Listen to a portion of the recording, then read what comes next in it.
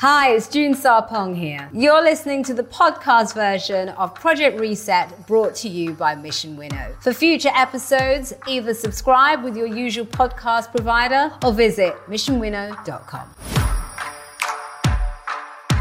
In a few months, the world has rapidly changed. And we have an opportunity to use this moment to reimagine the world we live in forever. Powering transformation through bold thinking, big ideas, and brave action. This is Project Reset.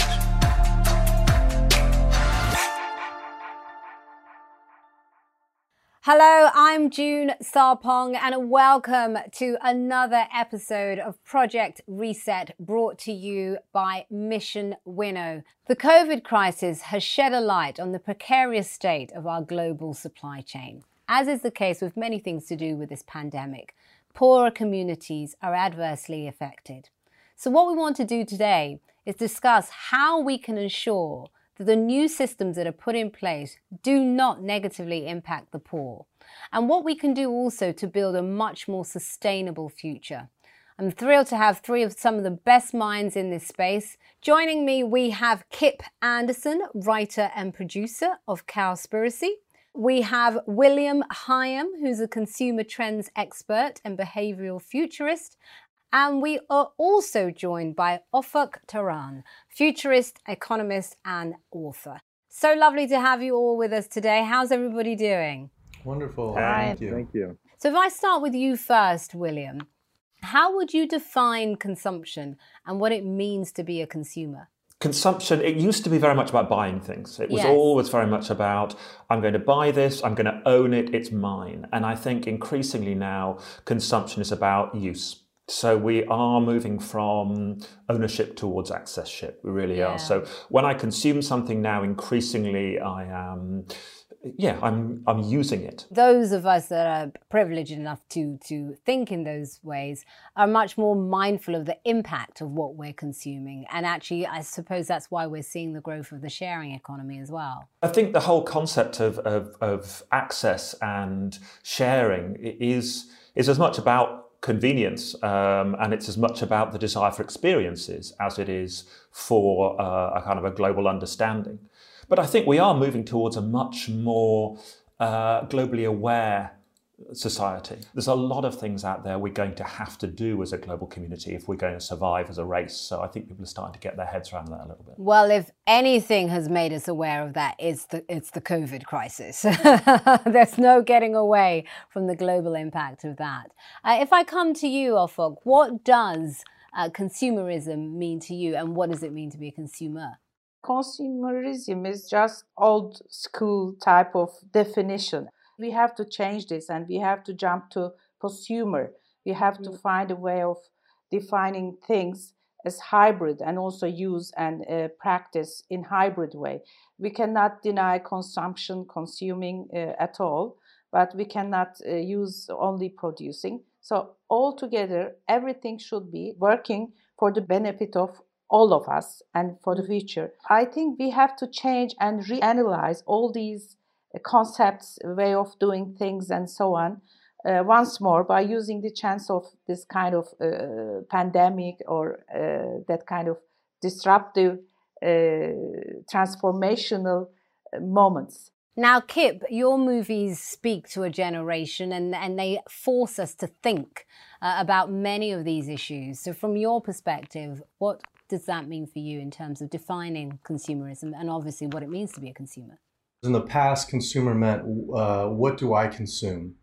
And in the time we're living now, it's such a global community, especially what's going now, it has to be, what do I consume for others? I would have to include others in the concept. And even before the COVID, these third world countries and people who don't have food access, a lot of the food access was happening even before this was happening due to a lot of land use being cleared to grow animals, that all the grain is getting grown to feed these animals, and the grain that should be fed to the lower class then gets fed to the animals are then fed to the higher class. So this has been going on for a long time. It's now accentuated from a pandemic that once again has arisen from raising and killing animals debatable, but the swine flu and avian bird flu, nearly every single pandemic or some type of like this has been from raising and killing animals. So it's not only destroying land use, but then it's also creating these pandemics. So we have to stop it at the root cause. It's outdated, just like consumerism for myself, consumerism for other people, for other animals, for the planet. That's the future, and the future has to be now, or the next pandemic might be 10 times worse than that, and then some are predicting it'll be swine flu. It won't be even corona.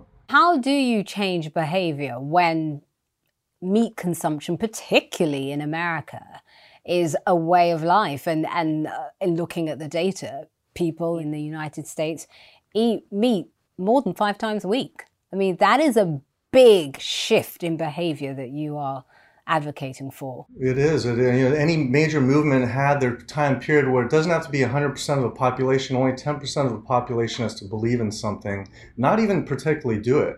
So back in the 50s and the 60s, through the women's rights movement, the civil rights movement, this would never happen. This would never happen. People back in the day had slaves. Back in the day, you couldn't vote. And then something happens and triggers. There's a consciousness that arises in a global community. Only 10% of the population has to happen, and it becomes by the elite. Like, if I'm an evolved being, this is what I do, then everyone follows suit. The only reason why China's eating meat as much as we do, they think it's the right thing to do, the cool thing to do. Now it's coming to this consciousness where we're not eating animals. We don't need to. We're at a holistic period of our time in our human ascension development where the elite class is not eating animals, and we know it's not the right thing to do. And so it's happening very fast. It's one of the fastest movements in history, because not only does it have ethics of just not killing innocent animals and killing the planet, but it also has for your health benefits. But then you also have on top of it technology, where you have these meat burgers, Beyond Meat, Impossible, where you can't even tell the difference. But I think that's one of the interesting things, is that a lot of people who were against engineered food are starting to realise now that actually it's less bad than the alternatives. It's what was it Winston Churchill who said, the capitalism is bad compared to all the alternatives. I think this is the issue, is that actually there are some problems with engineered food, of course, but compared to continuing to produce food in the level we have, it's simply unsustainable, literally. So how do you think, William, we've changed in the past few months? What sort of change in behaviour have you seen as a result of the restrictions that have happened through the COVID crisis? Well, I mean, I think yes, you talk about panic and panic buying. I think it's an understandable. A lot of what's happened over the last few months has been driven by a lot of fear and a little bit of hope, which is, people aren't understanding. They've not been helped particularly by the institutions that are supposed to be governing them. They've not been helped. They don't, we're seeing the levels of trust around institutions across the globe. If you look at any of the stats around that, if you look at the Edelman Trust Barometer, we'll see that the vast majority of people across 29 markets across the globe distrust all 4 main types of institutions right now. So there is a lot of distrust and therefore a lot of fear coming out of that. So what we're seeing 3 new needs coming up. Those needs are safety, serenity, and community. So safety is, on a very literal sense, is around hygiene, but it's also around keeping yourself healthy enough that nothing can get you. And it's being prepared for anything. So it's not just about this particular virus. It's about, we're starting to realize, hold on, anything could happen right now. We have to be safe, whether that's having a healthy immune system, whether that's being prepared and getting new skills in case actually we can't use the skills we have and we have to use more practical skills.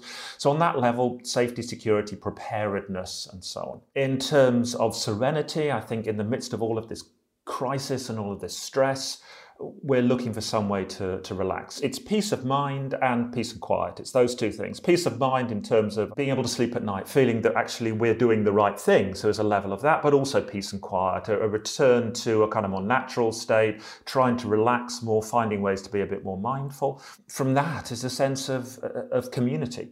And we've seen this on a very literal level, certainly across the UK, and we're seeing it across America and much of Europe. A realization of the importance of the local community. They've not necessarily had the support from upstairs, from the institutions, so they've had to look to their neighbours for support much more than they used to. So, we've seen this. Local neighbourhoods increasingly important, and I think this is one of the keys to the future. In a crisis like this, you'd have thought, well, the important thing is to get enough money. No, the important thing is to have friends and family around us who can support us. And also, I think there's a bigger focus on the wider community, because we know that the actions of the individual impact the collective way more now than even ever before, because of how this virus in particular is spread. So we're thinking about each other in ways that we haven't done enough of. We are connected. This is, as you said, this is, there could not be a more perfect way of showing us how connected we are, not only nationally, but globally. The way we consume is mainly driven by convenience. And actually, because our health is at risk, we're having to find ways to not only go for the convenient. Obviously, particularly those that are from lower income communities don't necessarily have the luxury of not opting for the convenient. What do we do there? How do we level that playing field more, as it were? I think luxury will be more and more luxury in future. And the concept and the situation sharing and caring things will be most important issues for us, because we have seen that in a holistic way. We are all connected and we are affecting each other, and we have to find solution for our basic needs, which is staying alive. I think the pandemic gives us the fear of death once more, all together in every part of the world. So the luxury and the consuming and the way of living, working, educating, learning, everything should be considered once more from scratch. And we have learned this by having high scare. Scare is a indeed very healthy feeling, because once we scare, we have to protect our health, whatever is. We have to act once we're scared, don't we? Yeah. I think this pandemic was a great test for all of us.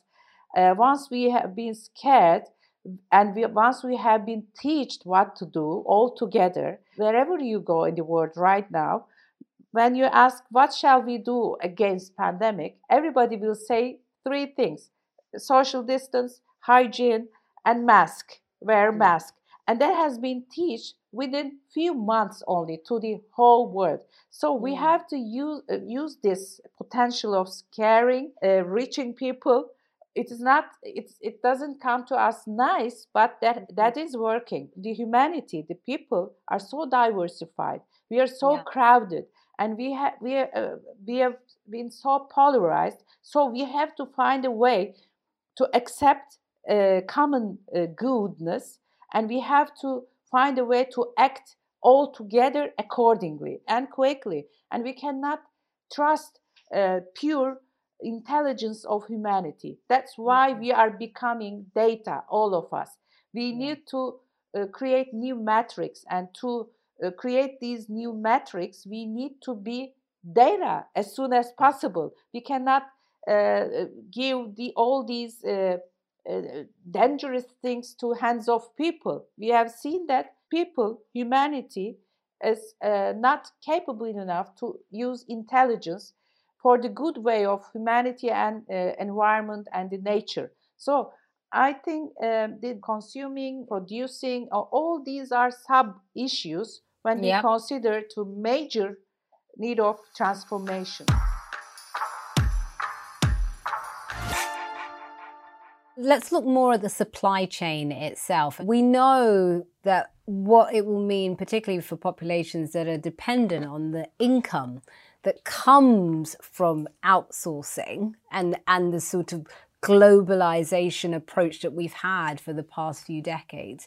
We know that they will be impacted negatively. However, the reverse of that also is, because we are now insourcing, there are communities that perhaps have been overlooked in our own countries who will now be able to have opportunities that they haven't had in the past. How do we get that balance of still having a form of globalization, but not to the extremes that we've had in the past, so that we're able to protect our environment, but also to still keep that connectedness that we've been able to have up until now? Connectiveness and environment is that I feel very strongly above localization. And You know, it's not that someone, you know, I live in LA, they matter more than someone who lives in New York or someone who lives in Africa, that I won't, you know, support that. It's about consciousness consumption and what does the environment. So if I have to get something that is in Brazil and it has a fossil fuel minimum, you know, to get here of something, but it's not destroying the rainforest, it's not killing animals, it's not destroying, you know, maybe causing the next pandemic,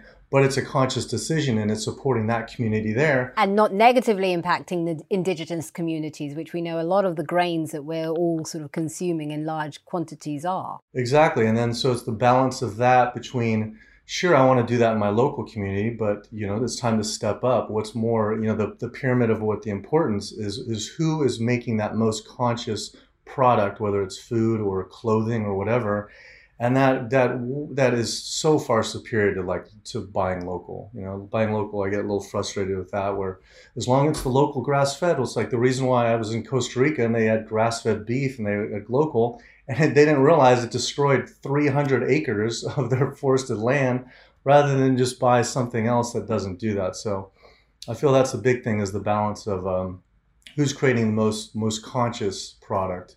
And that will naturally balance themselves out of who's doing what, no matter where they live in. With that in mind, taking much more of a 360 view on our consumerism, so that you're not just going for the easy cop-out, which is, oh, is it from my area? You're thinking in the round, how is this impacting all the various stages of the supply chain? Which I suppose is a lot to ask for from consumers, no? We are so interconnected that buying on the planet is buying local. You know, you buy anything else, everything affects everything else. So it's just all about that very hyper-conscious decision.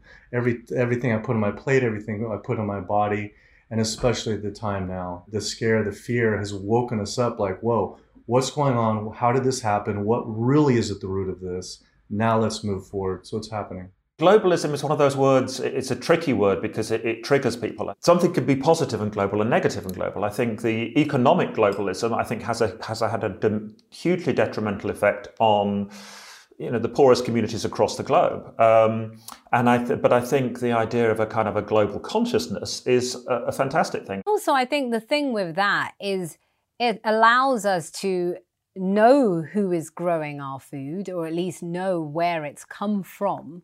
But at the same time, still thinking about the bigger picture in terms of the impact that we have on the planet and the world itself, not just our own sort of nation states. So, Ufuk, if I come to you, my question again is around affordability. How affordable is sustainability? Your average person, can they even afford this stuff? Let's be honest, it costs a lot more than the sort of overproduced factory model. We have to find a way to create a sustainable future. I think that is close to any kind of discussion. We cannot continue like this. Once they work for maximums or minimums, maximum sales, maximum production, we have to find a way, a good for future, good for really everything. Because we are all connected, and once we are serving for the scale economy, and the major concern was economy, then there is no way out. So we have to find a way for sustainable living conditions. Within 50 years, what we have done to the world. We are so crowded, and we have to make something to control. And I think the way is to trust on artificial intelligence, although the technology is sounding in negative way for most of the people. We have to be able to explain everything in data, and we have to create more rational metrics to manage the sources. But isn't it also an issue of economies of scale? In that if we're able to change behavior across the board with more people demanding more ethical ways of producing our food, whether that is locally or globally, then surely that becomes the standard, and that, without question, brings the price down. So isn't that also what we somehow need to figure out? we are all trying to reply or find a response to these questions by thinking that economic situation, monetary system, and the infrastructure of everything will not change. We know that the blockchain, the cryptocurrencies, and all the data economy, everything will change these standards as well. When we say income, we will be saying another thing in quite near future. So we are thinking still that the conditions will be staying the same, but that will not be so regarding the economics and that kind of issues. Whose responsibility is it? Is it the consumer, or is it the sort of responsibility of governments to make sure that we are informed to make better choices? Well, our choices, especially like lower income communities, are dictated by price, as you said. And our choices are just chosen because that's what we can afford. You buy a Big Mac because it's, $2.50. If you take away the subsidy, that Big Mac is around $14. So the most powerful thing you can do, especially as in America, I don't know, other countries, is to remove the subsidies. We take away the subsidies, either completely take it away, those prices skyrocket. Then the plethora of grains and vegetables and fruit that used to go feed the animals now is much cheaper because you have a wealth of more food. But what do we do with the jobs that are lost as a result of taking away that's the the thing. subsidies? It's a big misnomer that they think the animal agriculture produces a lot of jobs. It's not. It's a factory farm industry. I think it's 98% of all foods factory farm, grass-fed, and that whole free range is a whole misnomer. That's a false theory. So that is the most easiest, direct, powerful thing we can do is just shift the subsidies. And it's a very realistic thing. So could I ask you, Will, I'd be interested to get your take on what we do with emerging economies that were on the rise as a result of globalization. If we look at what's happened in China in terms of the fact that they were able to lift 350 million people out of poverty in a decade, really because of globalization. Similar things were beginning to start happening in Africa and other parts of the world that are, again, sort of slowly moving into the sort of emerging economy bracket. What do we do there? Because if we are now expecting our consumers to be much more focused on what's going on internally, as opposed to looking at consuming globally, what does that mean for the global economy and actually the impact that has on us all when there are economies that just will be stalled as a result of this new way of doing things? Seeing some of the emerging economies as almost being kind of the servants of the feeders of the West, I think is dangerous. I think most of these societies are perfectly capable of self-sustainment. If we don't see it as a global system whereby certain countries are feeding other countries, if we look at cities or states as, how can you actually sustain that? How can you create a sustainable society where you grow or manufacture the food you need and then you find a way of sharing that, as Ufuk said? I think give these emerging markets the opportunity to sustain themselves. I think that's where it's going to come from. We know food wastage in the West is such a huge problem. What are we going to do to get a handle on it? Because it is absolutely unsustainable in terms of behaviour patterns. We need to ensure that actually food waste is not economically and financially sustainable. And if we do that, then we can find, then it's less likely to exist. If people could afford to waste food, then there's something seriously wrong here. So I think we have to look at that. So I think on that level, I think we have to look at the way that people are allowed to make money. I also think one of the ways, if we look at what's happened, certainly in the UK, and I believe it's happened in certain other markets as well, when I'm thinking about what I put in my bins, if I'm thinking about that and I'm recycling, how have you got me as an individual, how have you got the vast majority of the UK to recycle? It's become socially unacceptable not to recycle. That's the point. We've got, people are worried about Big Brother. I think what we've got huge numbers of little brothers and little sisters going around and checking out, hold on a second, are you not recycling? Yeah. Nobody can say now, oh yes, it's part of a huge, it's part of that kind of shift towards sort of conscious consumption. A few hundred years ago, we were being driven by religious motivation. We did this because we thought we'd get something out of it in the afterlife. The last 100 years or so, it's been a consumerist. We've been driven because we've thought that owning things would make us happier. Increasingly, we're shifting towards, away from a consumerist society towards a more communalist society. We're actually increasingly care about what people think of us. If what your peers thinks about you is actually what drives you forward, then that's a great opportunity to push some more socially acceptable things. I think it's a fantastic opportunity. Are we at a risk of creating a pandemic or an epidemic in terms of the food shortages, because the world is in lockdown? We know so many economies have stalled.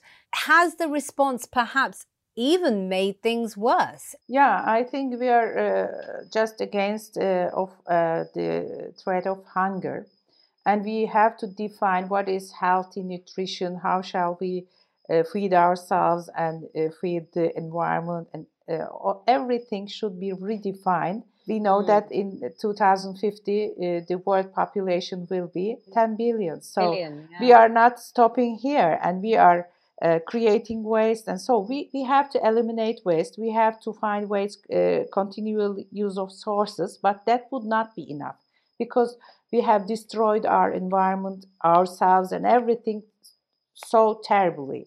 So we have to, as we have said at the beginning, very quickly find new ways by using the advantage of technology. We have to use this big power to redefine everything. So I think the solution will come along with technology, the increase of AI, although many people are thinking the reverse.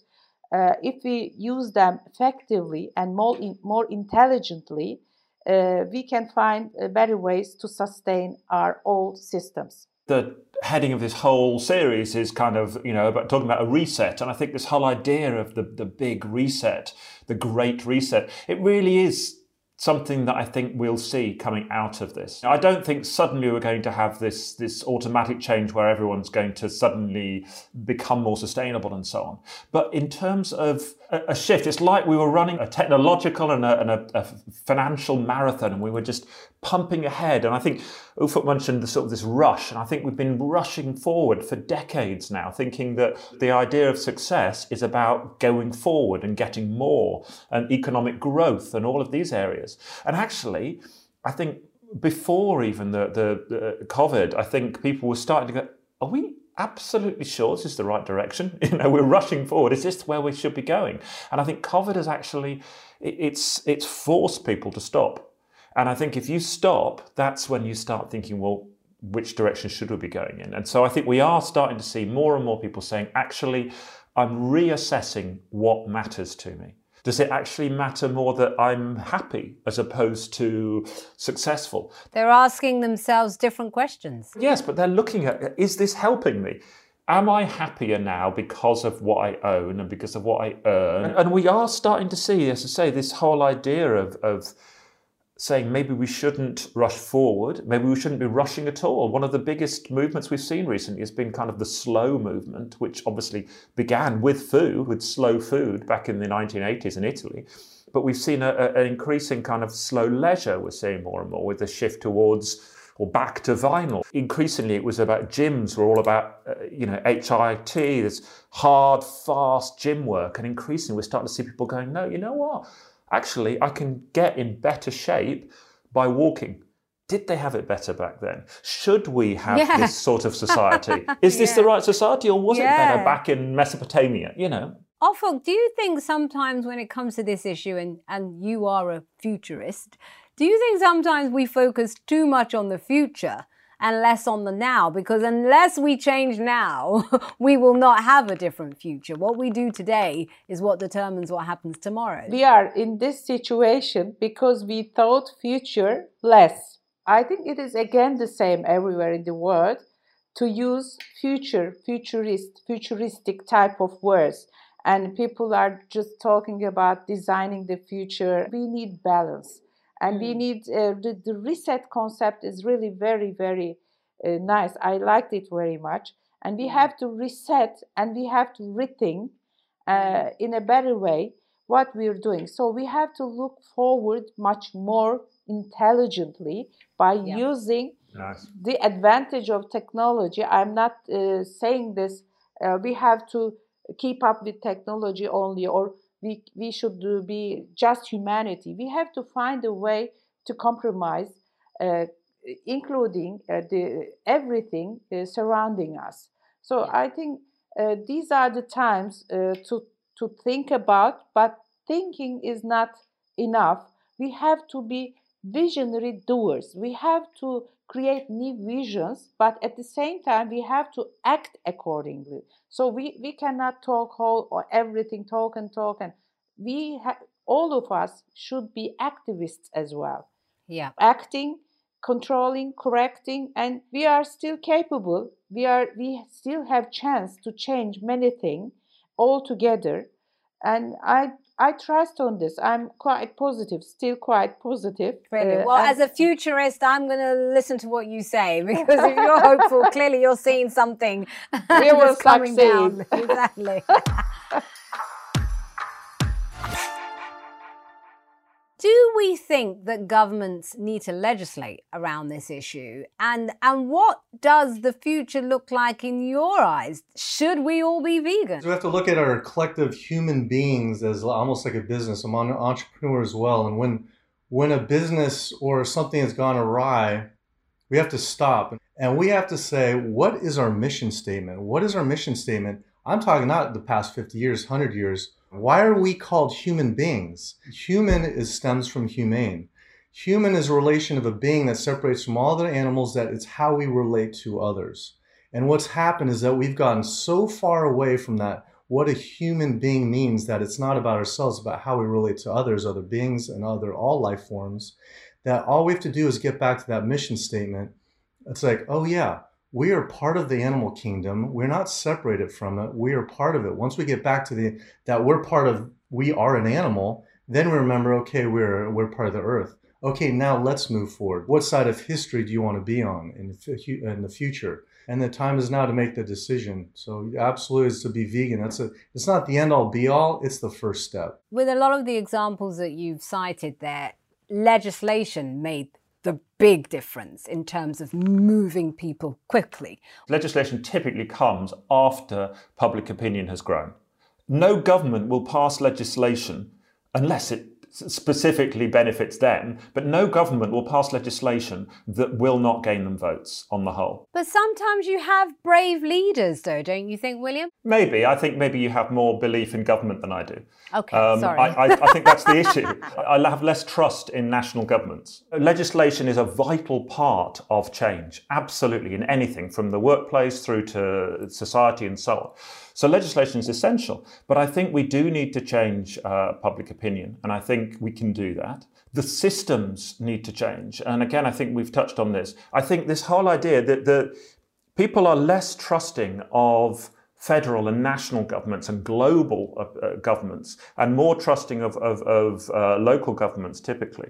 I think this sense that we are increasingly going to be looking more towards our local communities and having more self-sustaining, more autonomous communities, I think will potentially help. If you realise that your behaviour could adversely affect your neighbours, then I think you will get involved. And I think who will make the legislation of the local communities? It will be individuals coming forward. The latest two generations, the youngest generation, Generation Z and Generation Alpha, as we're calling, these are two generations that understand the link between global sustainability and human life. This young generation is interested in how do we build a new society post-reset, post-COVID, post-financial collapse.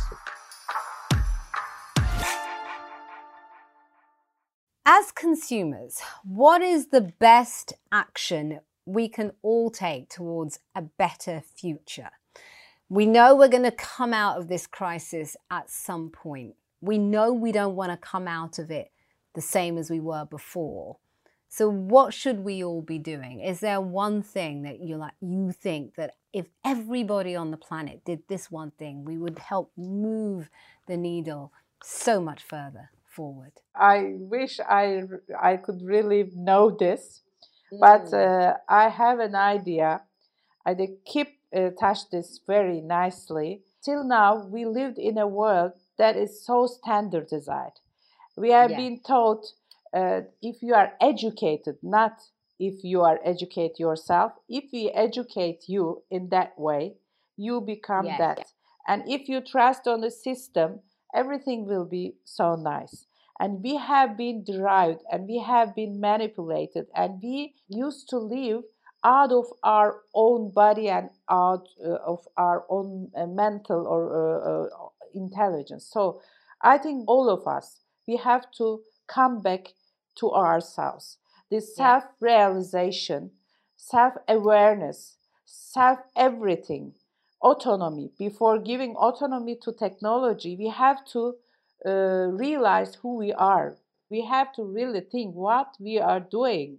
So I think if every one of us look at in our sides, I think we will be much more better, and then we will be collectively create a much more better future. Kip? To decrease if anything, eliminate the chance for another pandemic, whether there's this one or swine flu, to get our gut biome healthy, for our health to thrive, to have the air clean, our rainforest back, our rivers back, our water back, our wildlife back. The first step is going vegan. It's all a karmic cycle. Once we do that, collectively, we'll see a huge transformation.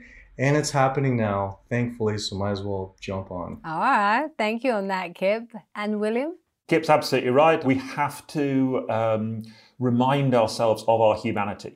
We have to remember that we are humans and we are a human community on a planet. We have to think global and act local. And I think we have to look at what's happening in our local communities, and we have to help on those. And I think if people can, people want to be able to help, but they say, well, how can I help the planet? I think they have to say, okay, how can I help the people around me? Whether it's my friends, my family, my neighbors, and then we'll all start doing that. I think that is a big issue. Let's try and fix some of the small problems around us, and ultimately we can move towards a globe that's interconnected, self-sufficient communities that are doing the right thing. Thank you all so much. Afog, Kip and William, it's been an absolute pleasure speaking to the three of you. I feel I have learned so much, and really just the sort of focus on our shared humanity and how the behavior of the individual impacts the collective. So thank you. What a joy, what a pleasure. That's all from us on this episode. Of course, the world is changing radically and rapidly. We all have our views and we want to hear yours. So if you want to get involved and be a part of the conversation, please do get in touch with us via our social media channels. And of course, you can hear more episodes of Project Reset at our website as well.